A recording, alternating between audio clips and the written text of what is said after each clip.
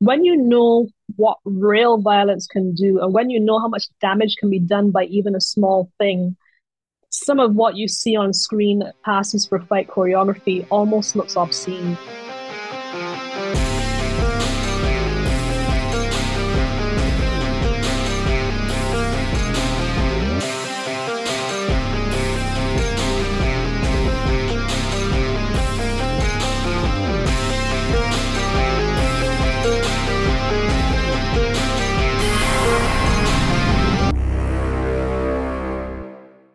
Welcome to the Skiffy and Fandy Show.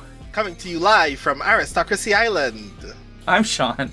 I'm Brandon. And today we are joined by the phenomenal Karen Lord, author of The Best of All Possible Worlds, Unraveling, Redemption in Indigo, The Galaxy Game, and the brand new wonder, the book of today's focus, The Blue Beautiful World. Welcome to the show, Karen. Hi, thanks so much for having me. I think it's been a while since you've been on our show, for the record. It's been a good while. I think the last time, did we talk about The Best of All Possible Worlds last time? I think that was the one, yeah. So that was a good shot. I remember that one. I think we did all right. We get like 3 out of 10. You know, I don't know, maybe better. It's been a while, so it's very I'm glad to have you back. This is fantastic. And the second I said, and I'm going to embarrass Brandon, and I don't care. The second I said, we were talking like, oh, what's coming out this year? And I went, Karen Lord has a book, and Brandon squeed. No. I did. I mean, Karen knows this, but when we met at the Boca Slit Fest, I voraciously consumed both of the Cygnus Beta books as soon as I bought those copies, and it is still by far one of the only series that is strongly lodged in my brain and my heart. And now I'm very excited to talk about The Blue Beautiful World.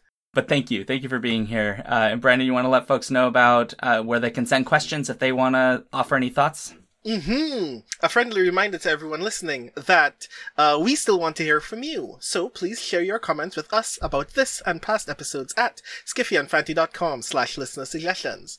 We have put together some listener mailbag episodes in the past, and we found out that those are actually really fun. We like talking to you about things that you talk to us about. So please let us know what your thoughts, questions, topic suggestions, and more are, so we can reply to you, so we can feel like we are all one big family instead of us just rambling to you like gods from on high, because we're not. If you want me to do an episode where I make Brandon read Edgar Mittelholzer, I will.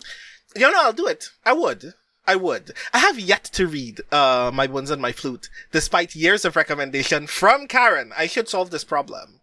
Just saying. I've read some Mittelholzer. Mittelholzer's good. I'm still, regularly embarrassed that you have read more Caribbean sci-fi than I have. To be fair, a PhD will do that for you. Fair. Yeah, I mean, I took a few Caribbean lit courses in my PhD, so I've read a lot. Okay, so first big question, which is the kind of obvious question. The Blue Beautiful World. What is this book? What's the deal? Okay, so the easy and specific answer is it's a first contact book. Aliens meet humans on Earth, and, shenanigans ensue, as it were. But the broader answer is it's a work of sociological fiction, because whenever I'm looking at what interests me as a writer, it's never just the journey of one person. It's always the journey of a collective. It's always a case of how do pieces fit together. So sociological fiction, I was talking to an academic who gave me this epiphany. I was so grateful to him. And he basically described the work of C. Wright Mills, who wrote a book called The Sociological Imagination. And the idea there is you had these sort of nested circles where you have personal issues, personal concerns, public issues, and the historical context. And I was like, wait a minute, that's it, that's what I'm doing. And that may sound like a silly thing to say, but to be honest, we just write the books, okay? And somebody else has to help us market them, because those are two different skill sets. So it's been a while that I've been trying to I mean, it's very easy for me to say my work is Caribbean SF, because I can see the lineage, I can see the there's just something about the themes and the style and everything like that where I know that that's in my DNA. But not everybody has read Caribbean literature and Caribbean SF, so that's not always an easy marketing tool to lead with. And this description where I'm like, you're not getting a journey with like one hero, you're getting all this additional stuff that's happening within the family, within the community, within the government, and then also the historical, like, where do we come from, where are we going from this? That's all going to be embedded in there, and it does look like a lot. And sometimes what I do, so as not to like write door stoppers because that's not my style, is I purposely just give you like a taste of things as opposed to making everything like abundantly clear, like no details. And the reality is that's how we live our lives. We are none of us so completely in the know that we could say, yes, I'm definitely the protagonist of this particular novel. We're always trying to find out what the truth is. We're always trying to find out what the answers are. We're always trying to figure out how to go forward. We never have a whole lot of power. And my characters tend to be in the same boat. Even if you think they have particular skills, it's still a question of how those skills are applied. I hope that answered your question. That raises more questions for me yes. to ask. So I keep saying that this book threw me for a loop. And so the big first question I wanted to talk about is kind of why it did. Because the very opening chapter, it's about Owen, and he's this mega pop star who does ethno-folk music, if I recall correctly, the subgenre, which I had to Google because I didn't know what that was. I thought it was very interesting. But the beginning of this, I was like, oh, so we're getting kind of like, maybe it's like Catherine Valente's space opera. We get lots of music stuff. And then it just like hit me in the face with this sort of geopolitical or almost galactic political thriller with lots of moving parts, lots of politics. And I don't mean like the big P annoying politics of like presidential elections, but like the implications of things like aliens interacting with human culture and like how do we react and what do we do and all of these moving parts. And so I think you've started to answer this question, and I wanted to definitely explore it a bit more, especially as the backdrop for much of your story is a world in a lot of disarray, because a lot of the stuff we're dealing with now has sort of come to fruition. And I wanted to kind of know what kind of drove you to explore these particular stories, or in this particular book about, alien contact, but then also all of these political elements that are kind of woven through, some of which I think we'll come back to. You remember my background? I can't remember if we ever discussed it. If we discussed it a very long time ago. But basically, I come from a background of sociology, but also of diplomacy. And I was really having a bit of fun in that book, sort of describing what it's like to be an early or mid-career diplomat. And the weirdness that is trying to do things on a global level when you also have sovereign states who kind of want to do their own thing and look out for their own benefits and their own interests. So a lot of it was really just kind of me working out things that I've studied, working out things that I've looked at and been interested in. And it does sort of change focus in the sense that, I mean, when you said that the beginning kind of, it threw you for a loop, how it kind of is veered off into this, kind of geopolitical thriller. I kind of understand that because you start off with something that seems really, I don't quite want to say silly, but in a way it's silly. You start off with music. You start off with a bit of sports. The sports is actually a hangover from the Galaxy game. And some of the themes are actually also brought from the Galaxy game, because when I was writing the Galaxy game, I realized it was a bit too ambitious in my draft. I had to cut some things out. So I've been holding those things, waiting to expand them in the next book. And that's what this opportunity was. The thing is that the music and sports are actually part of my PhD. My PhD was on religious behavior in non-religious settings. And I looked at music students and sports science students and how they see what they do, what they study as something transcendent. And there are lots of like questionnaires on religiosity that are taken in the religious setting that are, given to church members and, people of faith and what have you. So I kind of took the existing things and then massaged them into this new question that would say, instead of how do you feel about your faith, let's say, how do you feel about your subject? How does this make you feel? And then you take the numbers and you crunch them with a lot of statistics that, still make you shiver to remember how I have these statistics I have to deal with. But then you see if there are correlations with the actual religious material. And there are strong and significant correlations. And it's like, whoa. Yeah. So that was something that came into the story as well, even though I wasn't consciously thinking of it. But how can we ever escape this? It's like that's where all the fuel is, that's where all the material is. And I saw you absolutely dancing with excitement. So I'm going to stop talking because I want to know what's going through your head right now.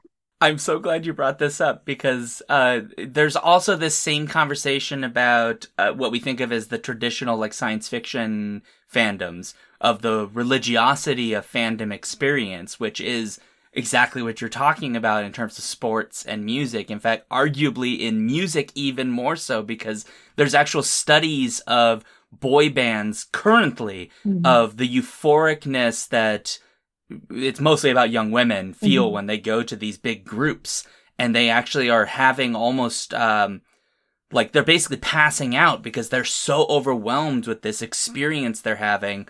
And there's a phenomenon that people are studying now that has a lot of connections to religious euphoria that people have. It's obviously in a different context. So when you brought that up, my brain was like just alight with all of these things that I've been learning a little bit about. And it's super cool. And you're right that at the beginning of this book, by making it about music and sports, it's like, it seems like it would be silly, but we kind of forget just how serious those things are in our culture and how much impact they really do have. And they're massive.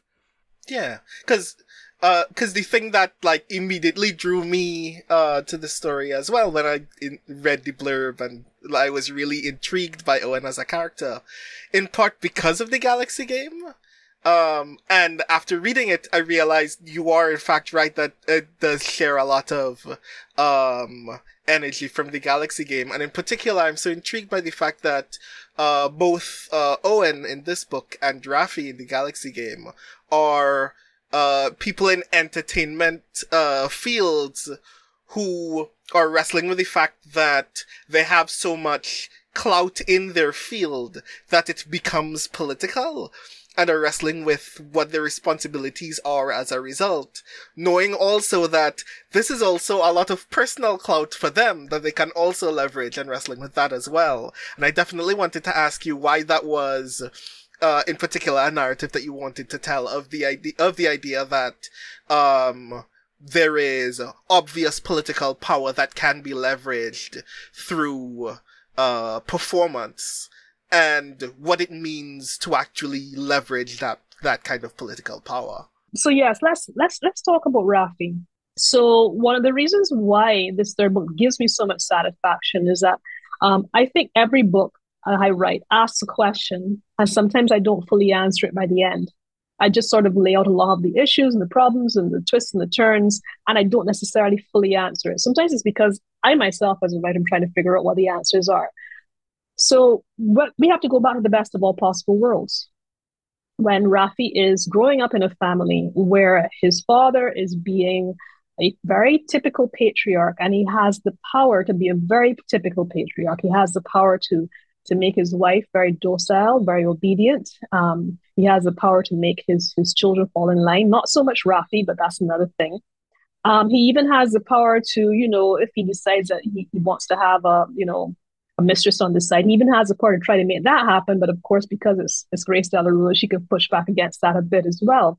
So you have a child, a young man, who's come out of that kind of background environment, and basically seen how such a huge power can be used in such a very petty and very damaging way.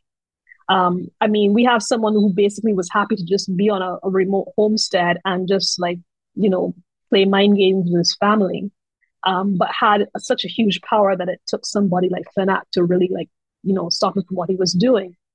So Raffi's been struggling with this idea of power all the way through. By the time you get to the Galaxy game and he's at school at the Lyceum, it's very clear that he's probably even stronger than his father, and that he's feared. He's feared because it's like, we don't have the societal structure to put controls on you.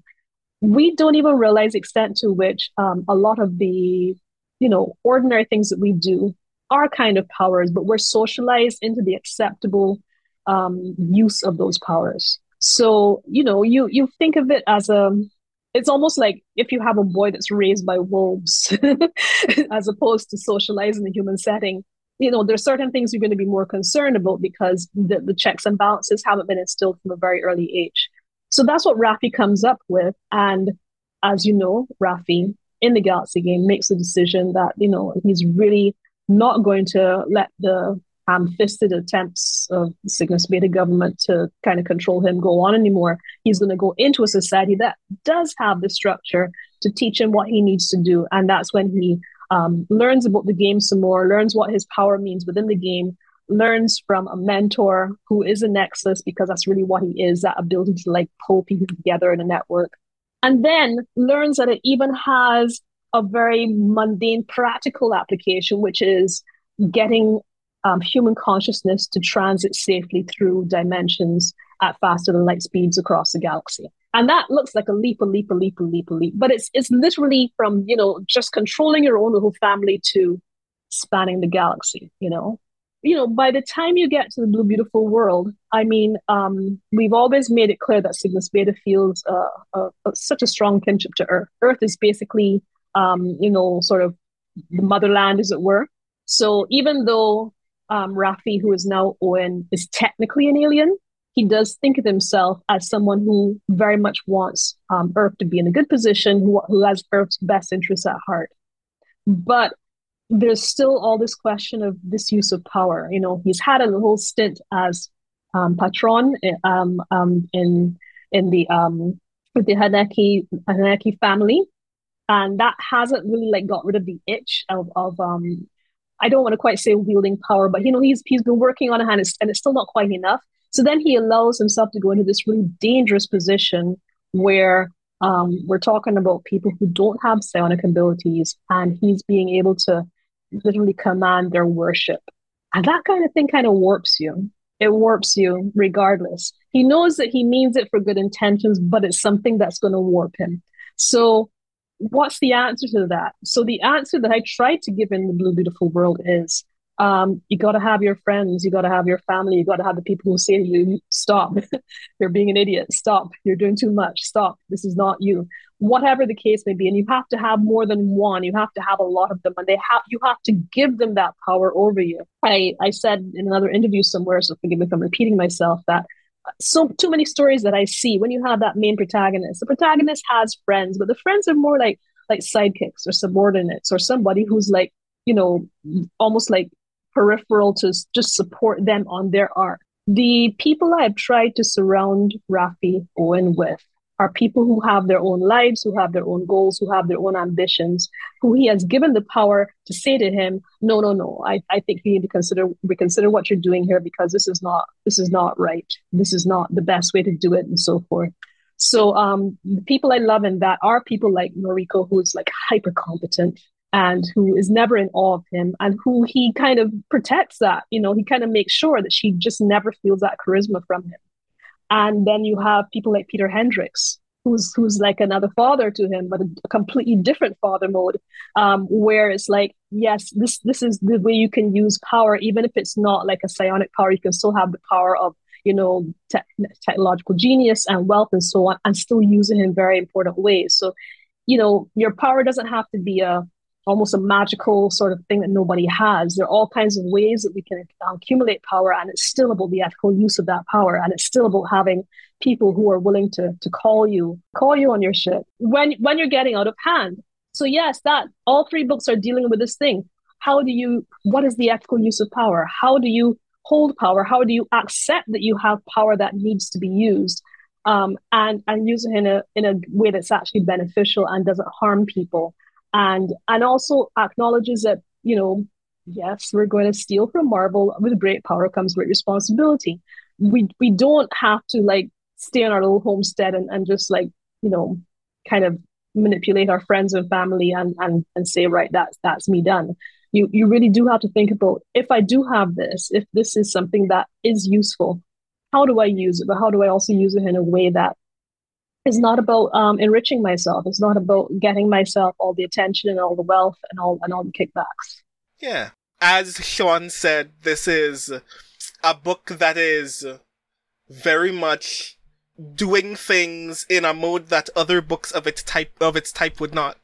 And I'm gonna let Shaun definitely take some of the other politics questions, obviously. But the thing that I adore about this book and the entire Cygnus Beta trilogy is the fact that it's asking obviously political questions from the lenses that we would otherwise consider smaller than politics, in ways that reveal that they are intrinsically part of politics, and that our engagement with the kinds of power and influence that we have may seem small, but are acting on levels of our social space that is obviously attempting to actually progress the way that we communicate with each other and get things done. And I think that that's really rad. And I think that the fact that using sports and music as one of those elements reminds us that especially young people have a lot of power that they typically do not know that they have until they start using it. And that's really cool. When you were talking, and I don't know if it was just like,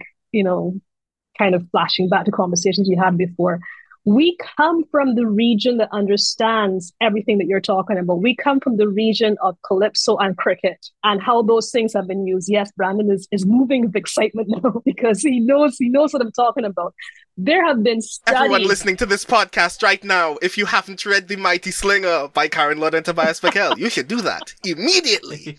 That's a good point. That's another, that, music protest songs and the political implications of that. My goodness, you see that? I need to talk to you more often because even when you're in the middle of writing a thing, you almost need to like step out of it and have somebody tell you, hey, are you aware you're doing this?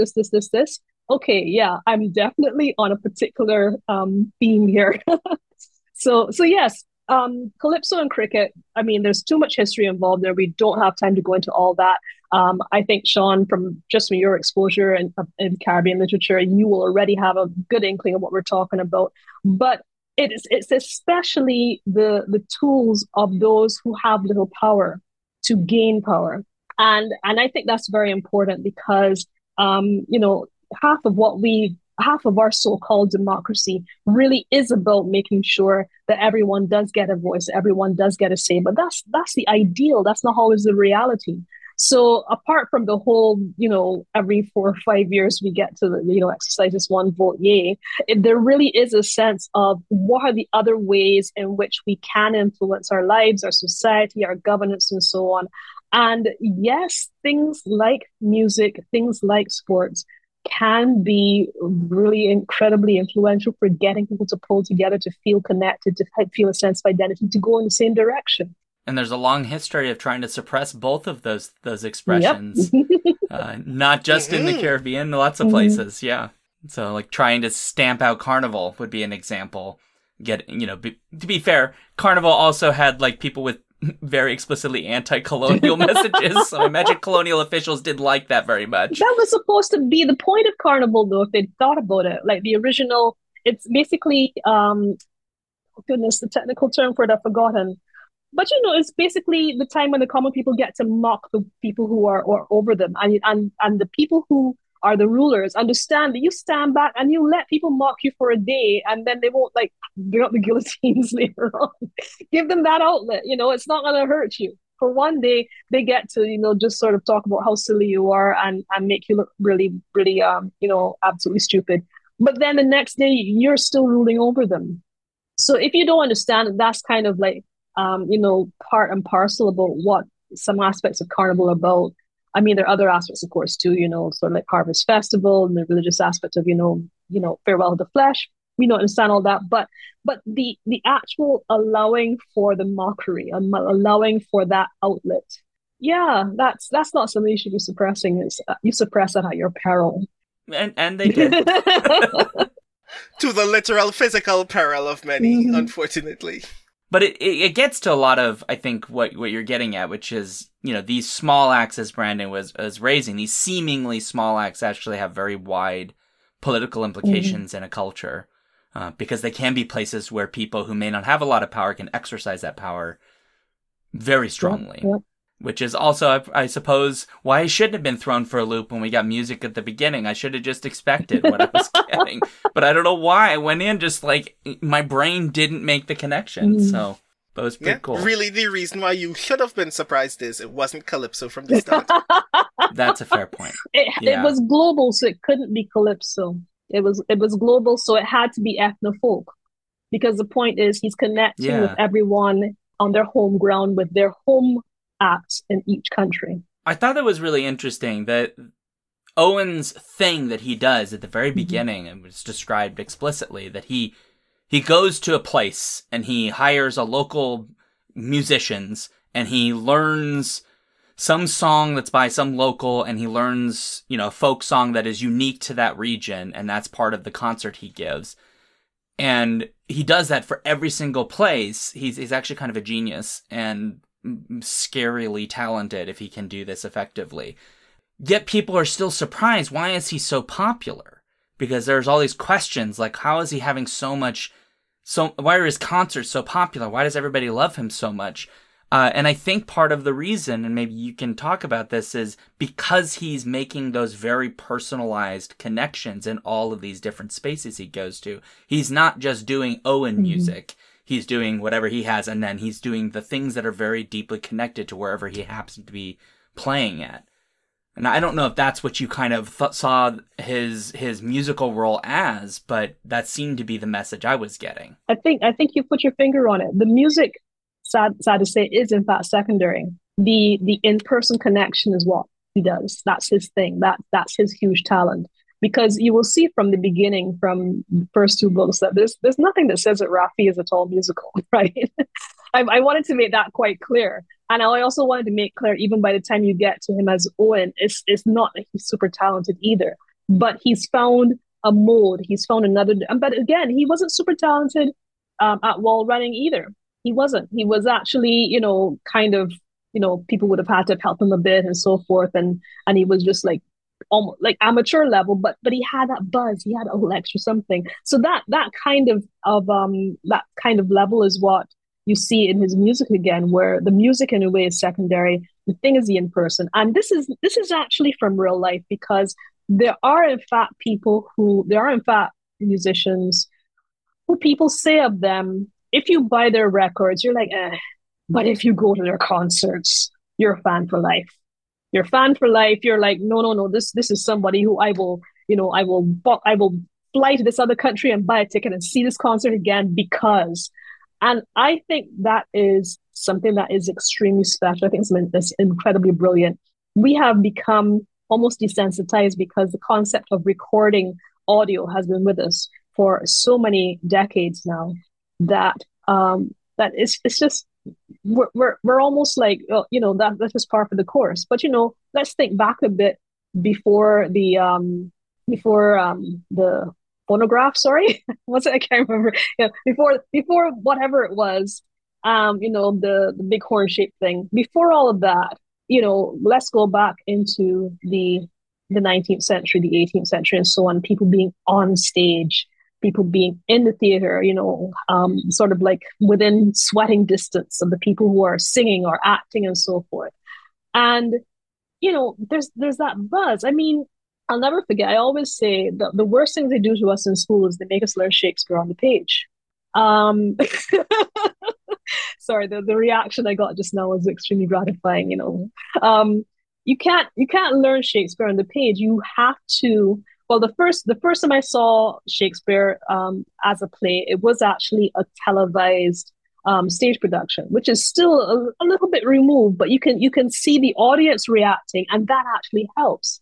But then when I actually was in an audience, we actually went to Stratford-on-Avon, and I had a front seat for Othello. One of my colleagues got some stage blood splattered on him when Iago and Othello like cut their hands to make an oath or whatever. I probably said that wrong, but Othello was one of the people cutting his hand.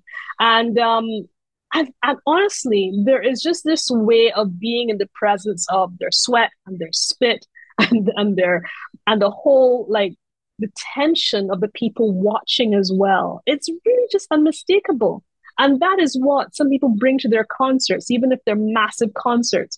And it's the same thing you're talking about, the studies where, the girls who faint in the presence of boy bands and whatever, what they're really experiencing is not even so much just coming from the boy band, it's everyone around them, just making this thing more and more heightened. So yes, when Raffi comes into this as Owen, he knows he has more of an understanding of how to work this thing even than anybody else on earth. He understands how this kind of charisma works. He understands the modes by which it is applied, and he knows what he can do to get it to work for him. So that by the time you kind of leap from his concerts to him in with this bizarre, almost like UN type setting where he's like walking through portals, connecting diplomats in different countries. I hope I've given you enough by then that that moment no longer seems silly. That you're actually like, no, wait, he can actually do this. This actually is not just, it's not something that, you know, my suspension of disbelief can't handle. We've seen him do this and we understand the concept. And now the idea that he can just be like, as again, you know, be in the presence of someone where your breath is mingling and your hands are clasped and whatever, and then move on to the next person and make those connections and people like walk through the portals and embrace each other and talk to each other.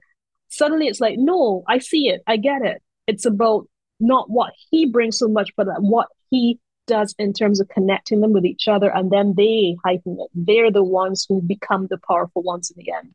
I'm so glad you brought up the Shakespeare thing, because I feel like sometimes we've like lost the idea that so much of our literary arts are actually performed. Yeah. You know, maybe not as like full stage plays per se, but even like literature would be read out loud to people, or you know, you would at least have more interaction with either the creator or you know, a reading culture. And I really hope that if anyone teaches Shakespeare, I hope they're listening to what Karen's saying, because when I first, I hated Shakespeare in school, but I had to teach it once for an intro to lit class, because that was basically, your options were like Shakespeare or people that nobody had ever heard of. And I was like, I have to go with the one I can actually talk about. So I did Hamlet, and the big thing for me was like, I can't just like have them read it. So I basically gave them a massive amount of extra credit if a bunch of them put on a scene, they went and learned the lines and came in quote unquote costumes that they made themselves. I didn't think anyone was going to take me up on it, but they did. And they learned like a full 10-minute scene and put on a production where they got like Burger King hats for the king and the queen and like capes. And one guy was like in Ren Fair, so he was in full regalia, like everything. He was like, this is my Hamlet, moment. Of course. Yes.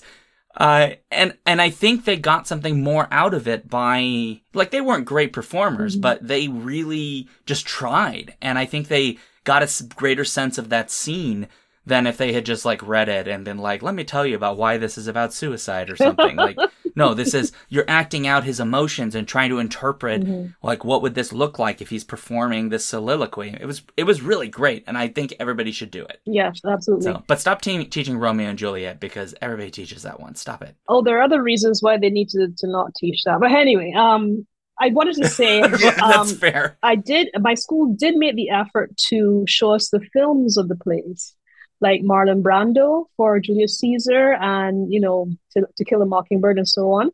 But that's still not quite the same thing as seeing a theater production. It's helpful, it's useful, it's almost like the Cliff Notes version, but there is still something about the actual theater production that is very important. I do have to also admit that one of the reasons I became such a fan of Kenneth Branagh was when I first saw Henry V on screen film, and I saw it in the cinema, big screen, you know, like in the old days, as it were.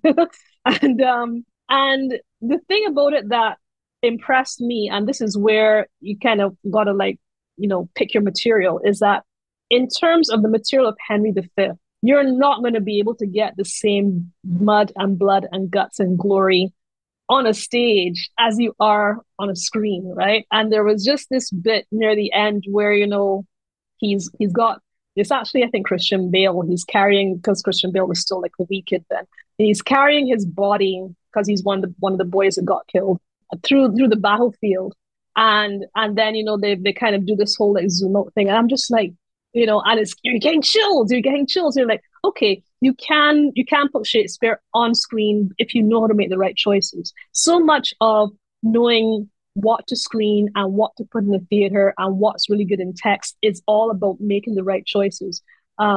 Text is really excellent for getting in the head of someone, for example. There are ways in which you can really get into a person's philosophy and thoughts and whatever in a book that is never going to work on stage and it's never going to work on the screen. monologuing can go only so far. um, True. so, well, I'm so sorry. You had questions, and we're talking about like the whole sweep of literature here. So I am going to rein back a bit, and so we don't run out of time. But I think we're so much on the same page here in terms of how we see this, the in personness of it, the presence of it, being in theater, being remembering our performance roots at all time. I do think it's really important.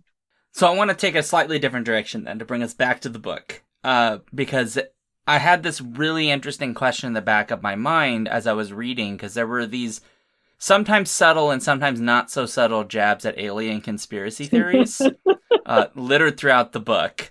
And obviously they're intentional, like, because some of them, like, there was one at one point where you just said, like, oh, it's that racist theory about the pyramids could be made by any non-Euro people, which, yeah, but there were other ones, like, there was a moment where I was like, is Karen Lord referencing the reptilian theory here? Is that what's going on? What's the reptilian theory? I'm not sure.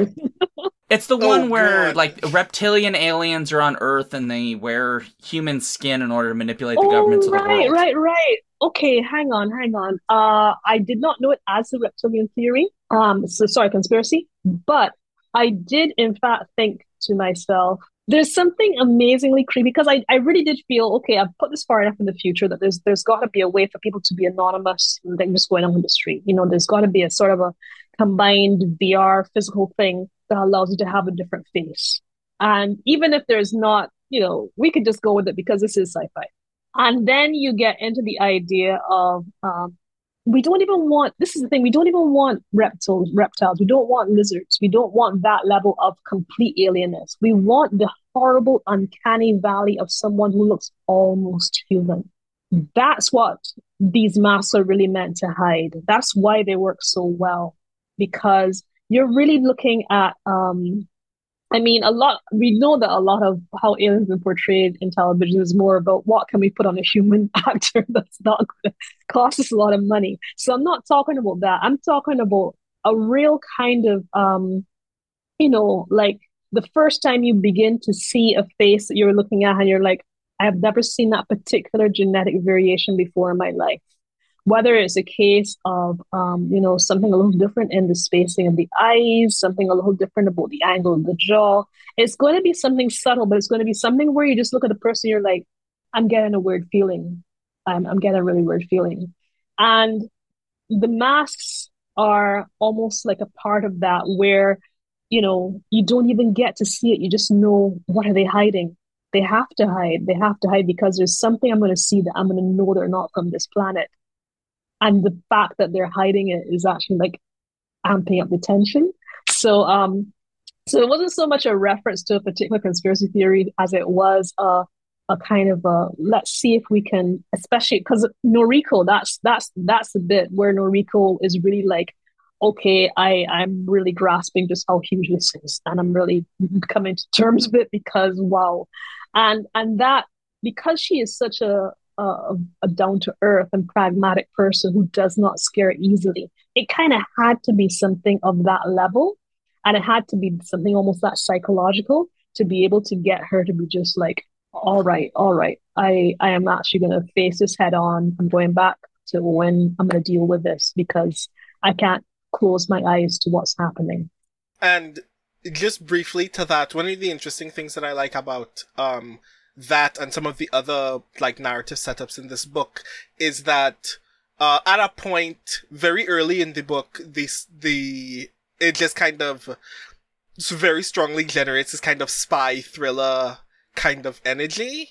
But one of the things that I think I appreciate about this book is it does that so well without being a level of intense that another book would necessarily be. Like for instance, at the concert, when the attack happens, the scene is not dedicated to, okay, there are threats in the area, we must take them out before more damage occurs. It's what's happening to Owen, and how do we diplomatically resolve this situation after we've checked on Owen and made sure that Owen is okay. That I actually really liked. That it was about the personal and the like kind of narrative political stakes of that scene, rather than how do we get rid of enemies in that kind of sense, that I actually really dug the approach of, and wanted to hear more about why you, not necessarily why you eschewed violence, but why you prioritized this kind of narrative lens. Wow. Wow, you got me thinking now. I mean, now that you explain it, I see it. But you're just doing stuff, you're doing stuff that feels natural. Now you got me thinking. Okay, I'll be honest with you, deeply honest with you. Don't even know if I should be saying this. But violence bores me.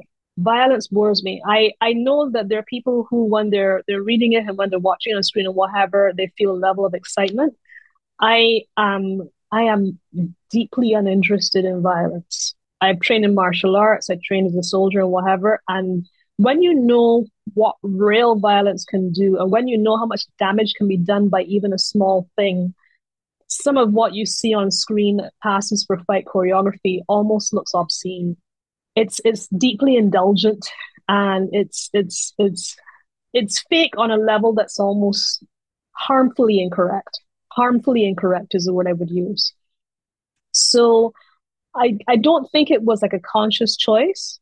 But when you see me in a book, like not glorifying violence, it's not like a moral stance. It's genuinely I'm deeply bored by this, and if I'm going to give you a fight scene, it's going to be a very realistic one. It's going to be a very brutal one, and it will get the job done very fast.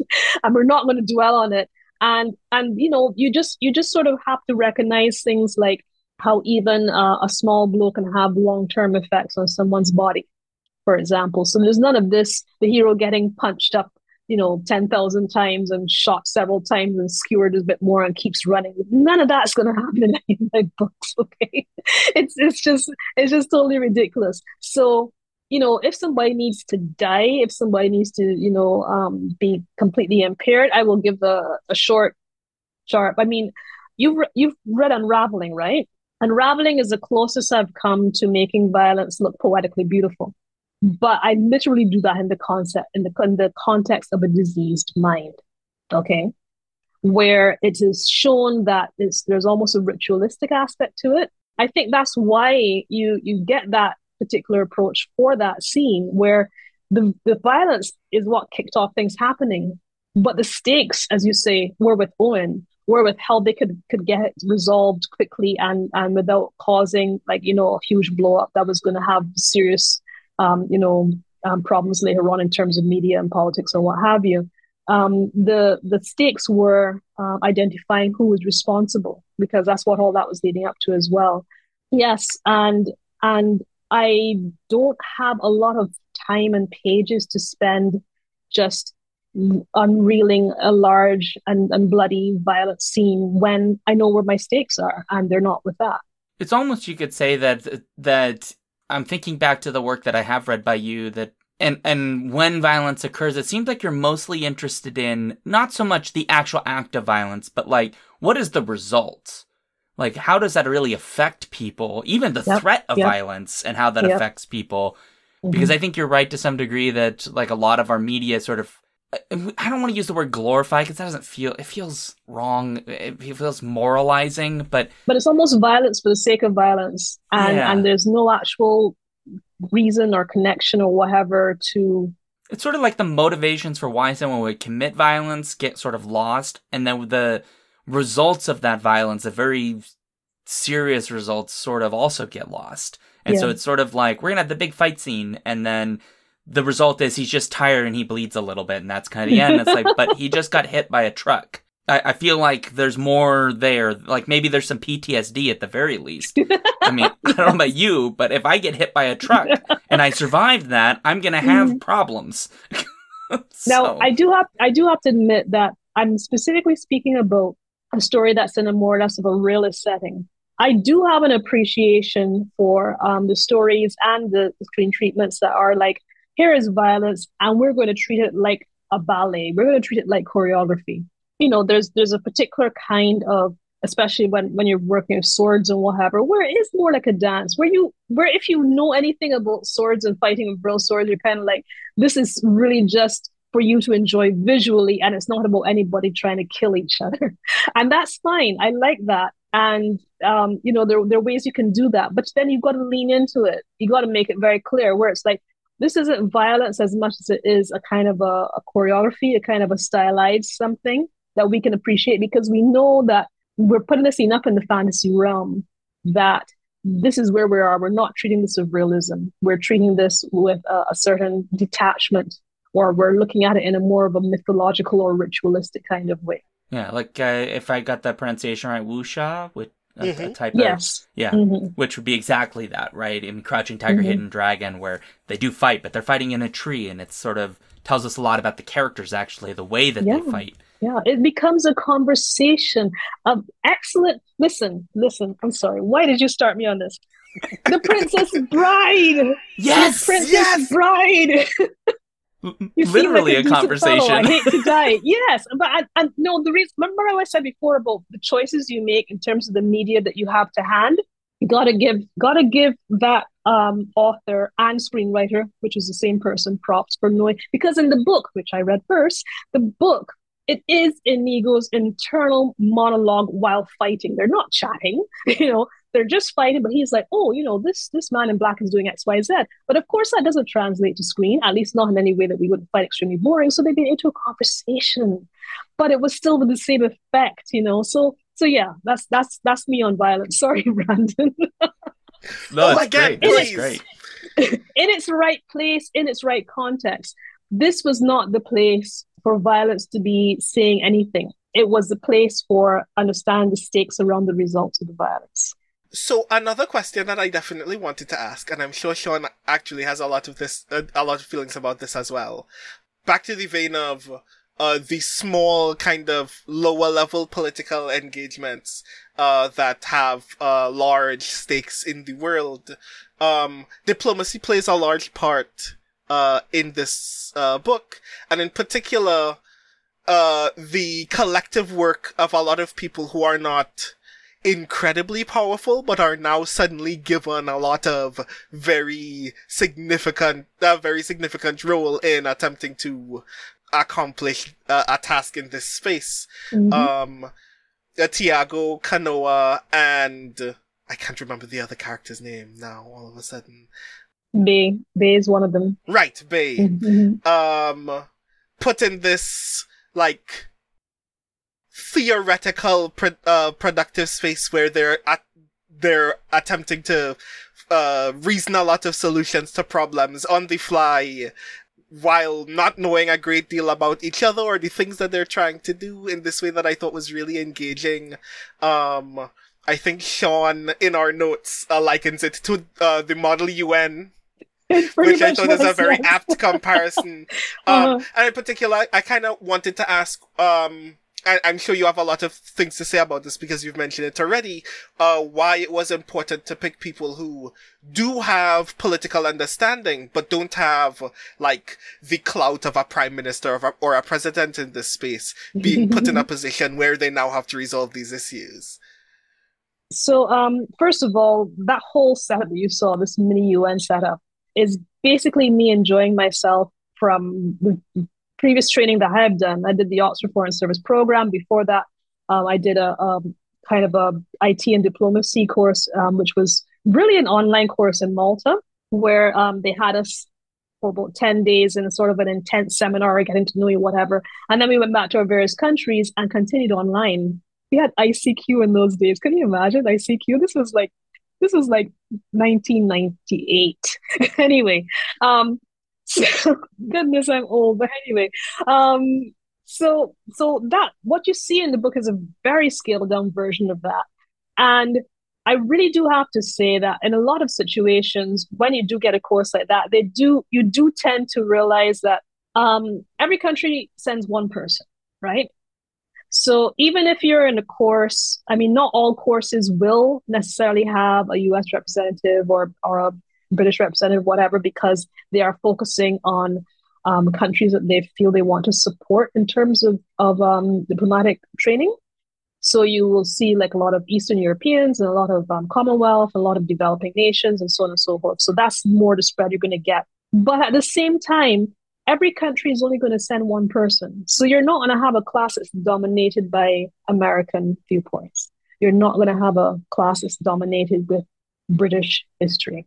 You're literally going to have a mix. And the mix can be, I mean, Kanoa is partly inspired by a Micronesian classmate of mine in the Oxford Foreign Service program. And one day we sat down and had a long chat, and he talked to me about how you sail the triangular sails, because he was very much into the whole canoe sailing and whatever. And his grandfather did this amazing trip to Japan, just using the stars and so forth. And I remember, I wish I remember where I put the papers. He even like sketched out to me, you know, what various settings of the sail were and so forth. And I was just like, I kind of scared water, you know. I'm like, I'm not listening to this because I think I'll actually use it, but just the fascination of hearing him talk about it. So even when Kanoa, like, you know, looks at the boat and he's thinking about the design and so on and so forth, that's like a little nod to Larry.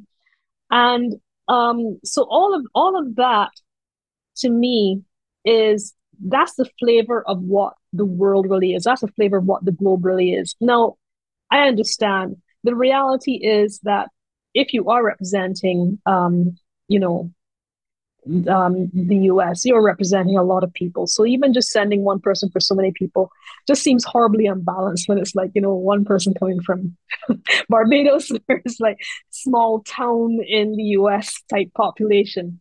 So I don't want to make it like glossed over too much, but there is a leveling, isn't there? There is a leveling. And that same leveling kind of happens when, just as you said, you're choosing a young person instead of like someone with the clout, right, the prime minister, because that person who's at that level of either diplomacy or politics or governance has been through the system and been molded by the system. Okay. They're not going to have the flexibility of mind to look at a completely fresh set of problems and say, whoa, let me think of how to do it. They're going to be very much in modes that they've been trained and had experience in from before. And I'm not saying it can't be done, because already I have Peter Hendricks, who in his 80s is clearly as flexible as mentally as any young person you can hope to run into. You know, he encountered aliens. He was like, yeah, I'm going to beat them with their own game, you know? So, you know, that definitely is not me saying anything about age, but there are people who do get established within their systems, learn how that system works down to a T, and don't want anything to change. So you're not going to be able to do a lot with those people. But if you have the younger people and they still have their connections, I think there's a line which I was sort of proud of, where it said, you know, they were basically working off of nepotism, because all of these young people still had connections in various places to people who did have that level of clout and power. And, you know, you were saying, you know, one day we'll have a meritocracy, but today's not that day. You know, today is about getting the job done. And yes, we also chose you, in addition to all your other special qualities, we also chose you because you had connections to people in power, people who you could speak to on a personal level and say, hey, can you take this seriously? Because I've been part of this and I can tell you, and you know me and you know how serious I am. And I'm telling you, this is something we got to pay attention to. So last question that is related to this, because there's this brilliant little moment when Kanoa's talking. I think the line he says is like, we need to be an us instead of a bunch of different individuals, essentially. This idea of like a united Earth or united human culture or whatever we want to kind of call it. Mm-hmm. And I don't know if you were going back and sort of referencing that kind of age-old idea that you see in science fiction of like some external impetus has convinced us we must unite together, which even going back to something like The Day the Earth Stood Still, when we're definitely not united and the aliens tell us, yeah, figure your stuff out or we'll take care of it for you. Yeah, and I don't know if you were thinking about that idea of like, how do we actually do this and get to a point where we can have some sort of, like, the UN theoretically is supposed to start to get us there, but I think it'd be fair to say it's not there at this moment. But is that kind of part of the thinking process for this book, that you're sort of weaving the first contact and the alien narrative along with this idea of how do we begin that process of creating unity between human cultures? So I like that you mentioned the UN because when you look at the origins of the UN and prior to that, the League of Nations, the whole concept was, can we please find a way to talk out our problems instead of killing each other? Because we are now at the point where our level of weaponry is such that it's definitely not fun for anyone anymore. One of the things that still like kind of gives me the chills is whenever I read the Guardian online, whenever not the TT Guardian, Brandon, I'm talking about the UK Guardian. Yes. Although I read that one too. But every so often there will be an article about some unexplodable War II mine, found at the bottom of a river somewhere in the UK or dug up in a field somewhere in France or what have you. And then I don't know if it was the Guardian, but somewhere I was reading about the area, the no man's land area where the fronts used to be and where the trenches were and so forth. And basically that there are just entire regions that are still no-go areas because the amount of chemical warfare that happened there, the amount of mines that were laid down, they're still incredibly dangerous to be in that actual location. And when I read that, it just kind of blew my mind because we've all got the image of the nuclear wasteland sort of firmly embedded in our heads, especially at a global level. But even just to think that stuff that happened before you were born, and this is going to go on at least for another 100 years or more, it's still having an effect. This is us already at the point where we're saying we have to find other ways to deal with this because it's not a case of somebody sacks and burns a city and it's in ruins and people just hop up somewhere else, and it's not really a lasting problem, if you see what I'm saying. Not in the way that semi-permanently contaminated land is, not in the way that unexploded mines are. So we're getting ourselves to that point already. And the whole concept of if we had an outside enemy we could pull together is a sad but true concept which has had lots of historical precedent, where we're always willing to compromise and join hands with people who we consider enemies if there's a bigger enemy out to get us. There are already people writing some cool stuff that I've seen where it's never a case of I'm in the middle of Kate Elliott's Unconquerable Sun. I'm in the middle of Purest Heaven, and that whole idea of why are you looking for this sort of binary? These are the good guys, these are the bad guys. Nah, real history doesn't operate like that. They're going to be shifting allegiances. They're going to be people who were very much like trying to kill you initially, who are going to be like, oh, no, we got to join together now because look at that. That's some danger to both of us. All that stuff is happening. So, theoretically it could happen. But what I want people to realize, and this was probably a bit of the conspiracy theory thing that you mentioned before, Shaun, is that the whole reason why the planets of the galaxy decide to come to Earth and to lift the embargo is because they discover that the Zenuvians have already been there meddling about for at least two centuries. And that was them basically saying, oh, okay, we don't have a choice. Because the idea really was supposed to be leave them alone, let them develop at their own pace and so forth. I had a kind of a theory that basically said that Sidira or June basically was like the paternalistic planet for the Zenuvians. So the Zenuvians actually remember sort of big brother, big sister society, sort of like civilization sort of telling them, oh, you're very young and junior and we're going to guide you and so on. And there's a part of the Zenuvians that always felt, well, if there's ever someone junior to us, we get to fill that role now.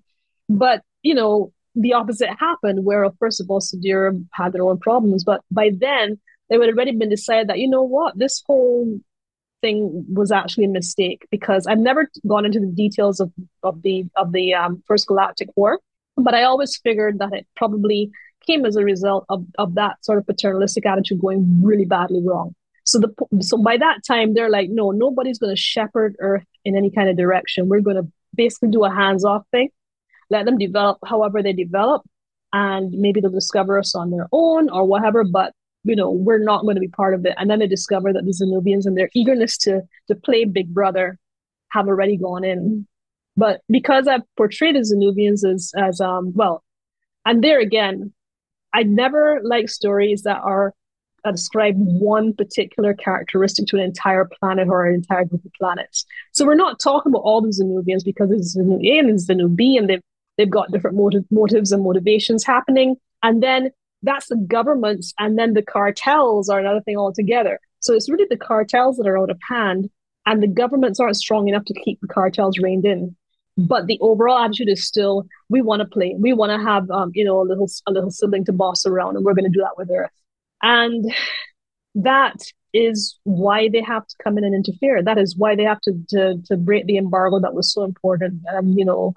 That was supposed to, keep us untainted from all this external influence.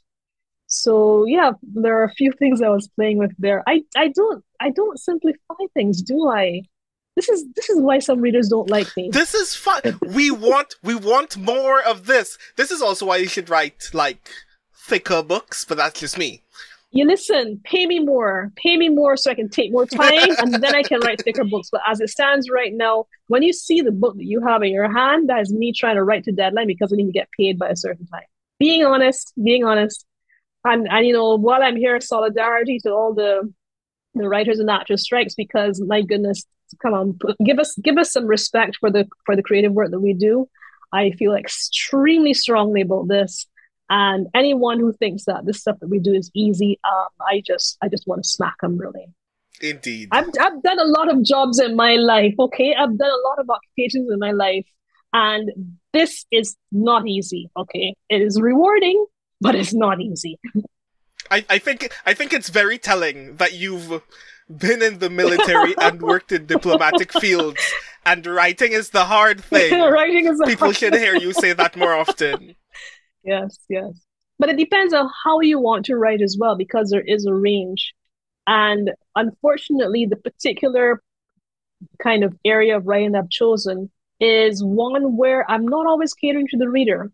I'm really trying to sort of plumb some depths in myself. I'm trying to bring together a lot of what I've learned and what I've experienced. And I really am trying to serve the story instead of serving the reader. And I think some readers can detect that.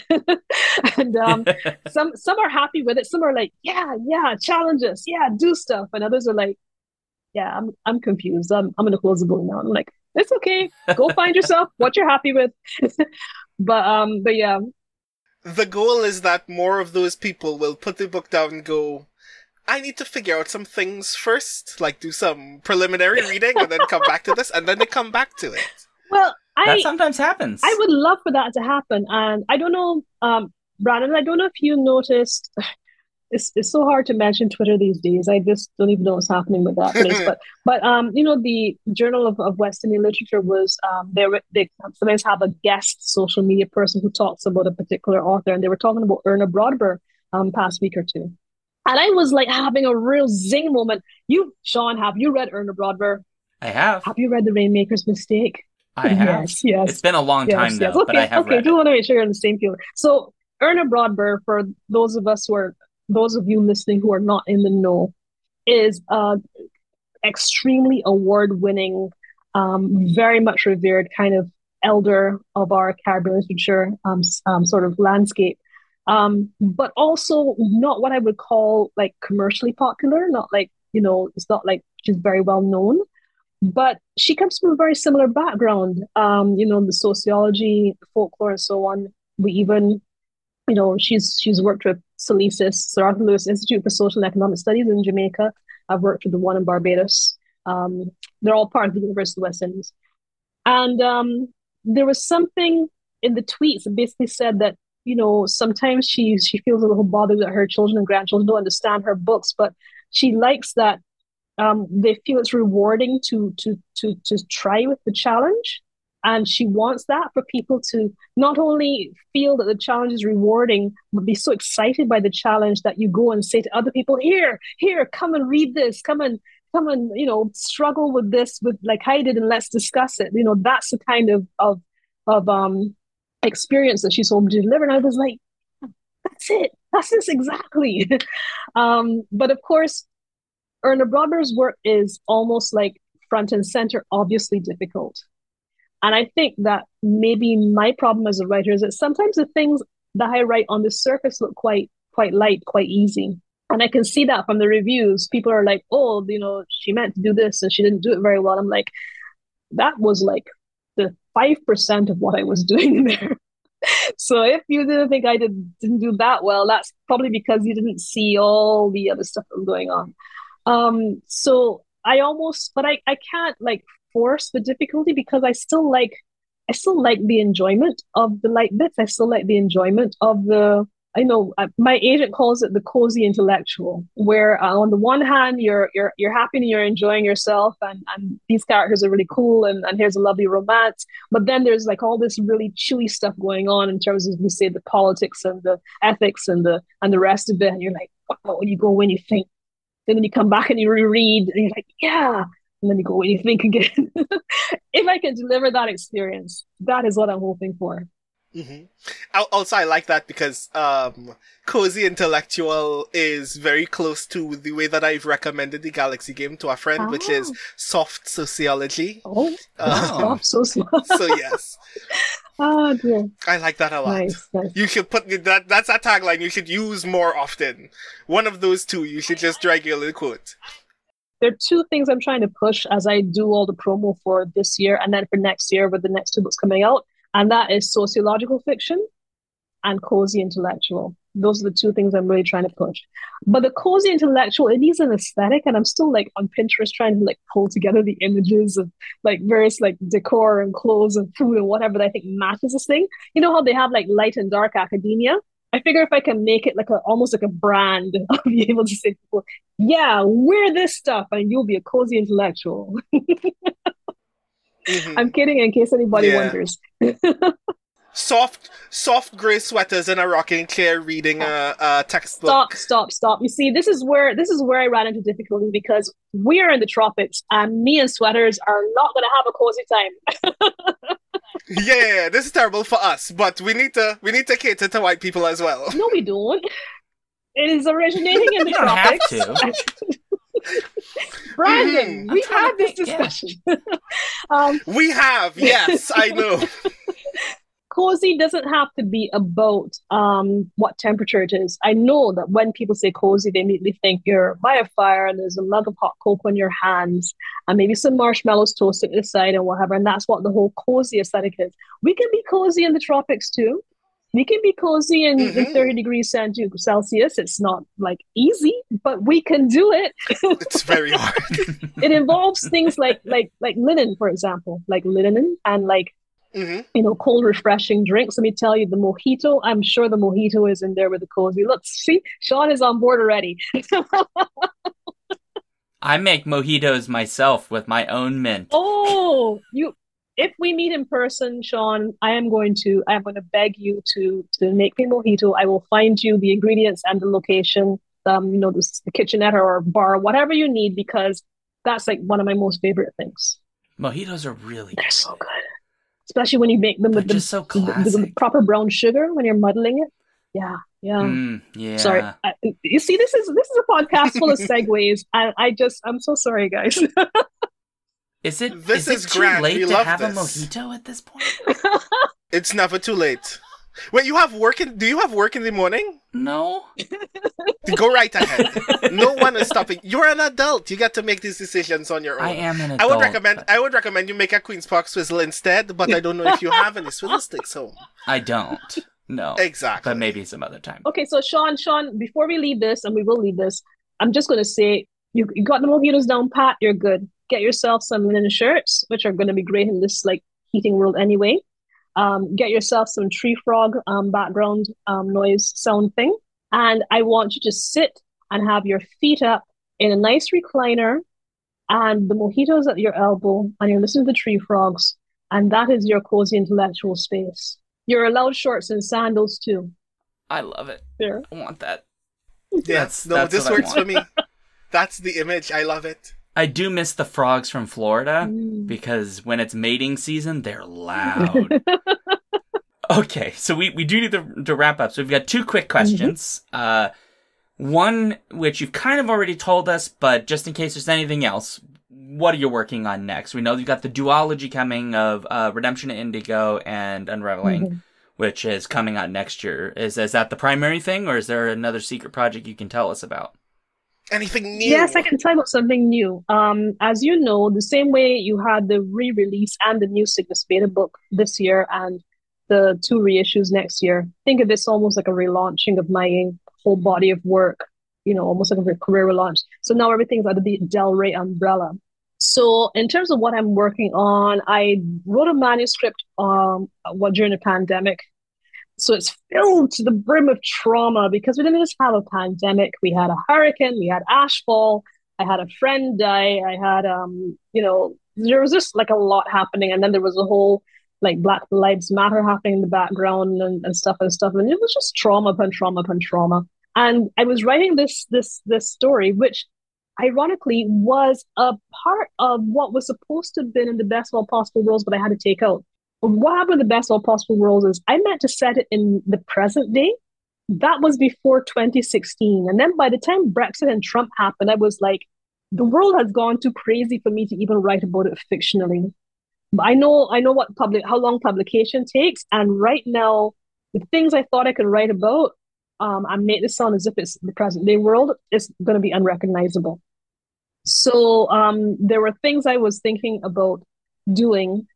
And I said, I'm going to push back the whole era for the best for the Blue Beautiful World down about another 100 or 150 years or so, and I'll save this for another book. So I started writing this thing, and it's basically about civil war in the UK. It's actually, I was writing it because what happened was that somebody asked me if I was willing to write a novella, and I was like, I'm broke, so I'll write anything at this point. And yeah, you'll find me talking a lot about money. I am not ashamed. And so I was writing this thing, and I said to my agent at a certain point, I'm a little concerned because apart from the fact that it's a sort of a slightly in the future alt history thing, there's nothing in here that's speculative. Even the stuff that's going on could be blamed on this fellow's head injury, basically. She was like, keep writing it and see what the story needs, because my agent, she gets me. She's not like, you have to put into this genre. She'd be like, see what the story needs. So I did, in fact, finish a draft, and it took a while. I kept picking up, put it back down, because what would tend to happen is I would write something or be on the verge of writing something because, you have an outline, you're planning it out. And then the thing I was supposed to write about, something similar, would happen in real life. And that was freaking me out a bit.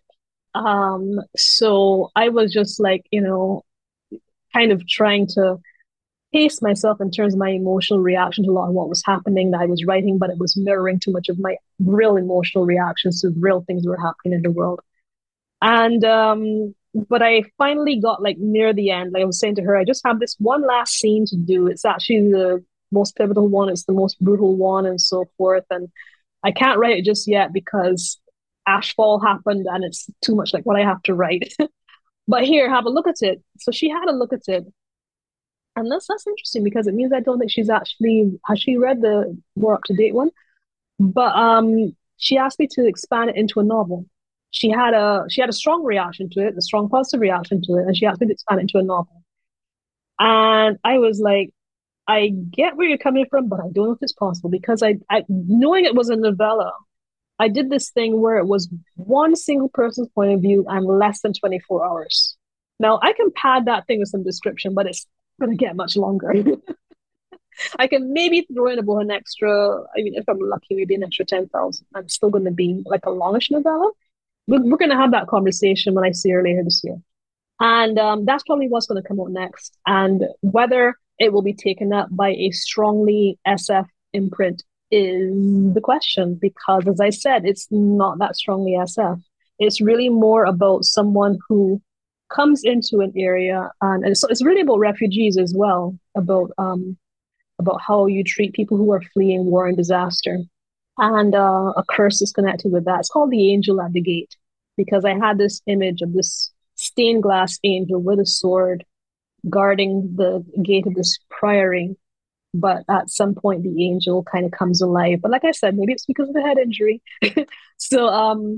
So yeah, there was all that connected with it. And I'll give you an example. When I talk about the stuff I was writing that was like freaking me out too much, around the time of Black Lives Matter, I was writing a bit where the protagonist is on a train trying to escape the front, which is coming closer and closer.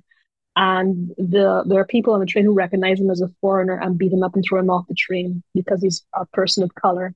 And then Ukraine thing happened.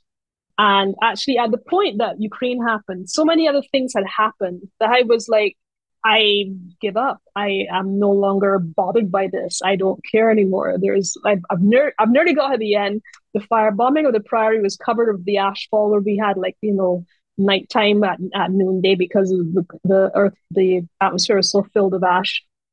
And I was like, yeah, I've gone beyond being scared. You have officially pushed me past terror to the point where I can finish this novel, this novella, and not worry about it anymore because, what more are you going to do to me? At least I know our protagonist doesn't die.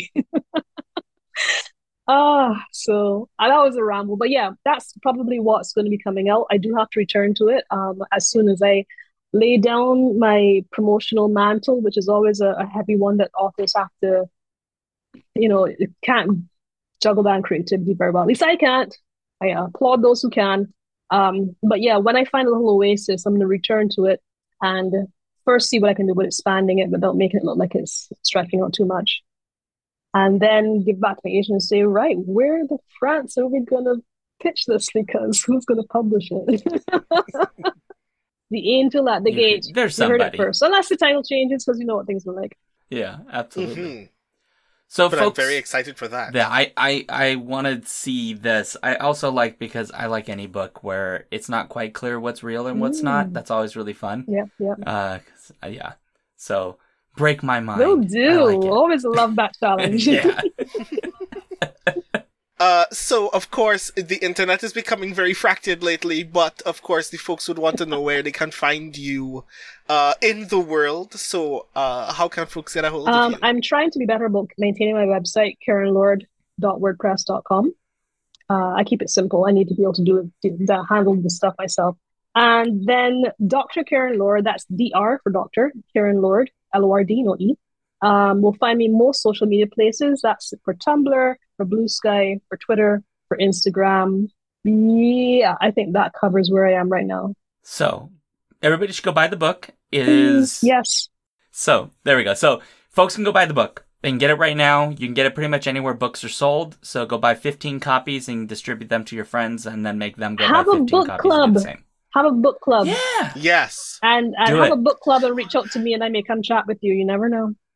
Well, thank you so much, Karen, for coming on. I know this was really hard for you and you had no fun whatsoever. Yeah, I mean, sure, yeah. I'm very excited to see a new book, and I'm very glad we could get you on the show. I really appreciate it. And as I said before, you need to book me for next year, please, because I enjoy this a lot. And I don't know if Brandon is going to want to deal with it again, or if you're going to have somebody else, but I feel like I'm in good hands when I'm on this podcast. I can twist Brandon's arm. It's fine. Yeah, Shaun forces me to do things all the time. But yes, I would absolutely love to chat with you again about all sorts of other things, including this new thing that you've just mentioned to us. But yes. Absolutely. So for folks at home, thanks very much for being here. As a reminder, skiffingfanty.com/listener suggestions. If you've read the book and you want to let us know what you thought, you could do that. You can find Skiffing Fanty on pretty much all the social media sites. The best place to go for all of our stuff is our link tree, linktr.ee/skiffingfanty. We're on Instagram and Facebook and Blue Sky and all of that, but they're all linked there in order of most importance. If you like the show, we do have a newsletter, skiffingfanty.com/newsletter, but we also have a Patreon, patreon.com/skiffingfanty, where you can give us all your money because we're poor and we need all your money too. Yes, tell them about the money. Tell them about the money. Yeah, give us all your money. We need to live. Yeah, mostly we just need to cover hosting fees. That's all. That too. Yeah.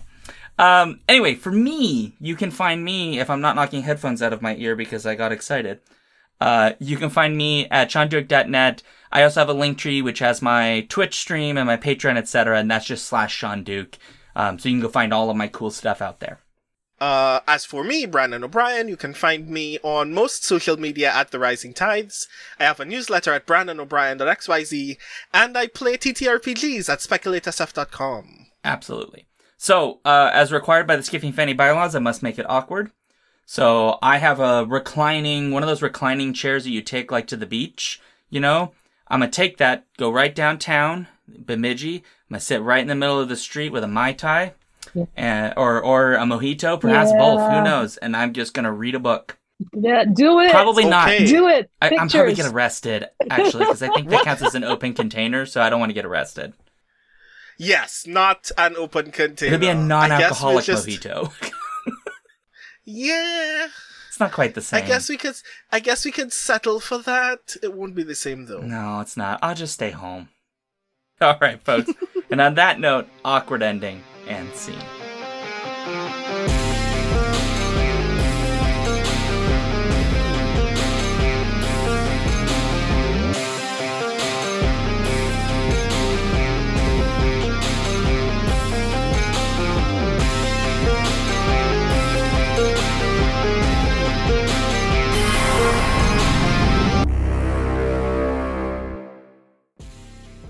If you want to support this show, you can go to patreon.com/skiffyandfanty or skiffyandfanty.com, our website, where you can get access to all of our fancy things.